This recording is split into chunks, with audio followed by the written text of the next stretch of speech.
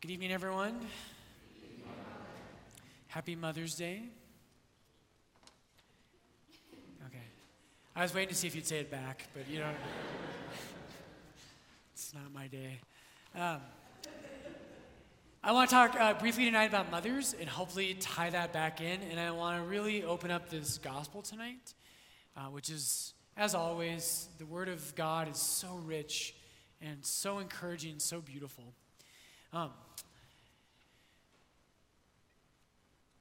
Chesterton, if you have not read Chesterton, the first time you try to read Chesterton, you'll put him down, you'll be like, this is the worst thing I've ever read. Then you'll pick it up 2 years later, you'll pick him up, and you'll be like, this is amazing. How did I not see this before? Chesterton is one of the most quotable authors in history. And he has one line among many, many of them, but he's talking about atheists. And he says, when you talk to an atheist, they seem to know everything. They've memorized every fact. They have measured heaven and earth. They've thought through everything. And he says, they've thought of everything except for the things that are real.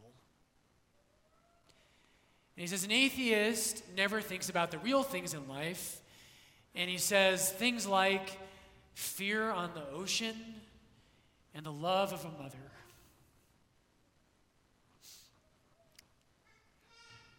I just love that line. If you're ever struggling with your faith, is God real? My temptation is always when someone's like, Father Brian, is God real? I'm like, let's pull out the 5 proofs of St. Thomas Aquinas. Here we go. Put your philosophy hat on. Buckle up, right? And it never helps anyone. I think that's funny. Anyway. All you have to do is think of the love of your mother. There's something in a mother's heart that is unlike anything else. Right? And a mother's love for her children, it tells us something that's real about the world. It tells you that you matter. It tells you that whatever failures and difficulties you might have in your life, that someone loves you. And that speaks to what it means to be a human being. And I think that's true. We were on the priest convocation, 2 or 3 weeks ago. And the sister, I think I mentioned her last week, I was just blown away by her. Just an amazing woman. But one of the things she mentioned in passing, I just want to share with you about Mother's Day. I went and looked it up yesterday, but she mentioned it in the conference, and it's totally true. And there's studies that have revealed in the last couple of years that when you were in your mother's womb, this is amazing. When you were in your mother's womb, at 21 weeks, when your mother rubbed her stomach, you knew it was her hand. Children in the womb at 21 weeks can tell their mother's hand on the womb versus someone else. Beautiful. Moms, I want to challenge you tonight, and all of us, but I want to do it, I think, God always providentially has a word for us in the scriptures. And so tonight, to understand our gospel, what I want to start with is I want you to think about a time that you have been accused of something. All right, so Gold Star, I bet a lot of you know. What's the Hebrew word for someone who's an accuser? It's so cute when you whisper. Does anybody know what's the Hebrew word for an accuser? What is it? It's Satan, that's right. So Satan is not a name. The evil one's name is Lucifer. His title is Satan. He is the accuser. And I want you to think of a time you've been accused in your life. I've been accused of many things at different times in my life. Some of them have been true and some have been false. But all of us have felt this. And I was praying this week thinking, about times in my life that I felt that. And there were a lot of them, but one I thought I'd share with you tonight. When I was ordained, you get ordained, you have about a month between ordination and your first parish. And when you're ordained, you're just all heart. You've been in seminary for a long time. You've been thinking about the priesthood for a long time. And you're all heart, right? Think of Father Sean, he's all heart, right? I lost mine a long time ago. But I was all heart, and I was coming out of the seminary, and my first weekend at my first parish, I worked super hard. I was like, this is it. This is my Sunday Mass. This is my first time as a priest in this church. And I worked super hard and just preached straight from the heart as best as I could. And after Mass, I did what I always do and what most priests do, is I just went outside the church to greet everyone, all of my new church members, and wait for them. And they came out after Mass, and a couple people come out, they say hello, and they're kind of in a rush. And the third person that came out of the church was shaking his head. And I got a little nervous. I was like, uh-oh, what is he shaking his head for? And I thought he'd come up and say, okay, Father Brian, nice to meet you, and just kind of keep going. But he didn't. And so he actually pulled me aside, and I missed a whole bunch of people coming out. He pulled me off to the side, and he told me, he said, that's the worst homily I've ever heard in my life. Right? I told this story this morning in St. Louis, and my mom was in the congregation, and she didn't know the story, and you should have seen her face. So if you come after me, just know my mom's coming after you. But he did. He pulled me aside, and he just said, that was awful. And he just laid into me, and I don't remember everything he said, thank you, Jesus. And but he offered at the end of that, he said, you know what, there's hope. He said, my schedule's freed up. I'm going to come coach you every week, and we're going to work on your homily together. Now think about that. And not my experiences, but think of your own life. Every one of us in this church, whether it's been from someone outside of us, whether it's been an internal voice, we have all had those moments of profound discouragement.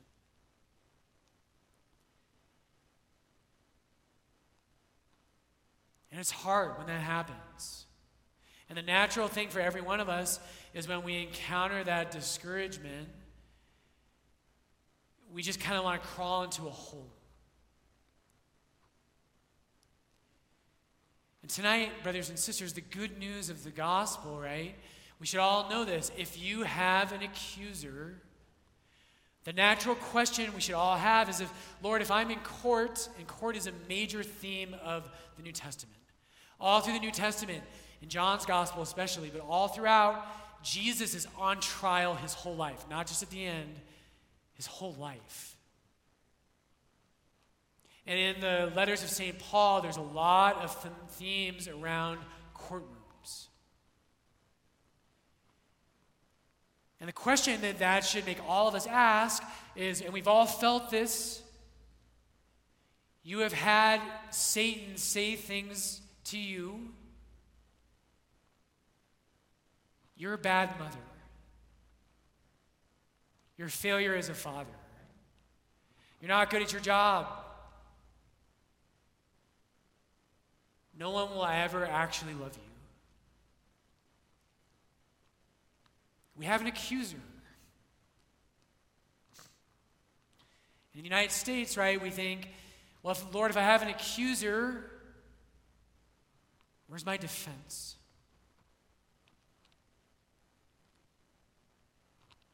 Well, you've got one. There's good news around this. Tonight, Jesus tells us, you and I have a really good defense. So tonight we're in John chapter 14. You should all go home and read it tonight before you go to bed. John 14:15, Jesus says, if you love me, you will keep my commandments. And I will ask the Father, and he will give you another advocate. The word in Greek is parakletos. And that word in Greek is taken from the courtroom. Paracletos, kletos means to call, kaleo, and para means alongside. A paraclete is literally someone who has been called alongside you to strengthen and defend you. If you love me, you will keep my commandments.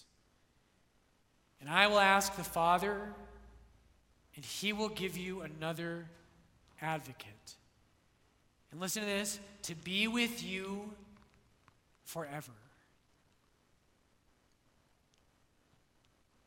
The day you were baptized, you were given the gift of the Holy Spirit, the Paraclete.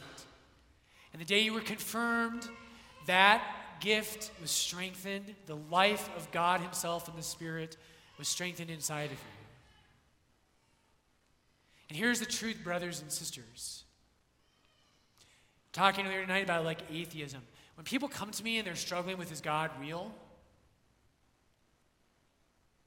One in 10,000 times I get someone who says, I don't understand how St. Thomas Aquinas' arguments are airtight, which they are. No one ever says that to me, ever. You know what they say to me? They say I'm worthless, and I don't know where my life is going, and so there can't be a God. You know what that means? It means the accuser got inside your head. And he has lied to you. And you've listened to him. People don't leave the church usually because of intellectual reasons, sometimes. People stop believing in God because they feel like it's all hypocrisy. I have not encountered love. I have not encountered purpose and meaning. Brothers and sisters, this is the work of the Holy Spirit in your life. Some friends and I, the other night, we were watching a movie. No one ever believes that priests watch movies, right? It was The Bells of St. Mary's, where it's all about priests. No, it wasn't. But it was a great movie. It was a sports movie. It's called Hustle. Maybe some of you have seen it. It's Adam Sandler's like one serious movie. And it was actually good. And what happened in that movie, though, there's a basketball player, and he's like amazingly talented. Just incredible. And in the movie, he trains, and he can't miss a shot. And no one can stop him. And then on the court, one guy gets in his head. He rattles him. And he can't, from that point, he can't hit anything. The real battle that we are engaged in, brothers and sisters, is not really something out there. There is a battle for your heart and your soul. And too many of us, we listen to the voice of Satan, of the accuser. We do not listen to the voice of the Holy Spirit, the advocate. And here's what's at stake. All right, so the Gospels are at pains to show us that what happened in the life of Christ after he ascends to heaven is continued in the life of the church. What Jesus did in his physical life on earth, he does now through his mystical body, the church. And so at the beginning of Luke's gospel, in Luke chapter 3, Jesus is baptized by John the Baptist.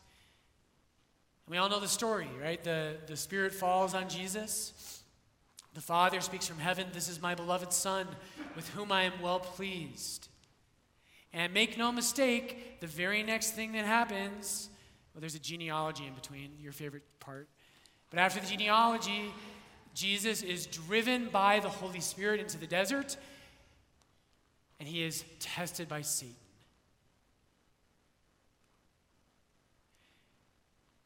And in all the testings in the wilderness, what Satan does with Jesus every time is he contradicts the word that God had spoken to him at the Jordan. Every temptation in the wilderness, Satan says to Jesus, if you are the Son of God.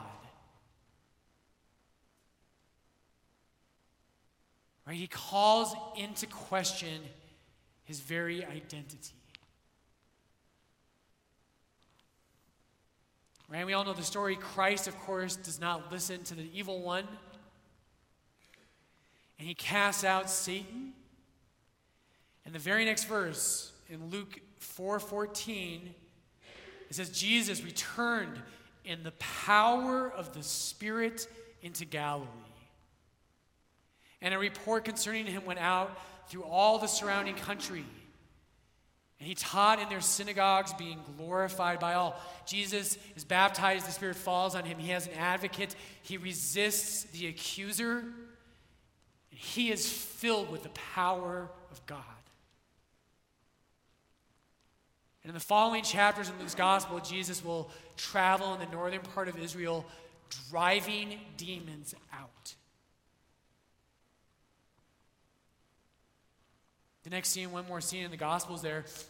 And the next scene, Jesus goes to Nazareth. And he pulls out the scroll from Isaiah. And he reads from chapter 16. He says, the Spirit of the Lord is upon me, because he has anointed me to preach good news to the poor. He has sent me to proclaim release to the captives and recovering of sight to the blind. Here's my point. Jesus' story is our story. Tonight in the gospel, he promises us that he will not abandon us, that he will pour out the Spirit, and he does so at Pentecost. And here's the thing for a lot of Catholics, you all have that friend who has that amazing car that they never drive. Right? Like Ferris Bueller's Day Off. If you haven't seen Ferris Bueller's Day Off, you can't be a Catholic. Go home and watch it. Right? But you have that friend who has a car who never drives it. You've got that person who has a beautiful guitar and it just hangs on their wall. I used to have a nice bike and I never rode back in my seminary days, and the rector would chew me out about it. So many of us, brothers and sisters, God does not give you the Holy Spirit for you just to feel good. He gives the Holy Spirit to you to preach the gospel to the world around you and to drive out Satan.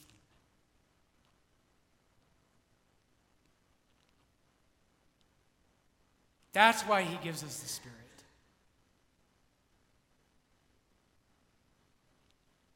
So many of us have a gift that we never use. But you have it, and tonight what you should do at the end of Mass, after you receive communion, you should get on your knees and ask him to pour the Holy Spirit out in a deeper way. Finally tonight, moms, I want to come back to you. If you're anything like my mom, I think the thing my mom wants more than anything in life is for her children not to suffer.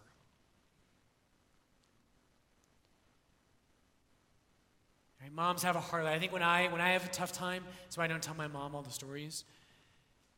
It hurts her more than me. But moms, I want to encourage you, your job is not to keep your children from suffering. Your kids will suffer. All of us do. That's not what matters.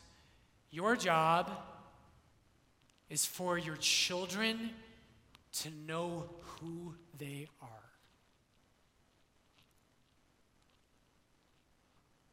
It's for them to know who they are. That they belong to God. That no matter what failures they might have or sins, that they are beloved sons and daughters. And your job is to teach them to reject the voice of the accuser. And the best way you can do that is if you do it yourself. Jesus, tonight, drive out the evil one from our midst. Lord, help all of us to reject the voice of the accuser. Bless our mothers. Help them to know how much we love them. And Jesus, pour out your Spirit.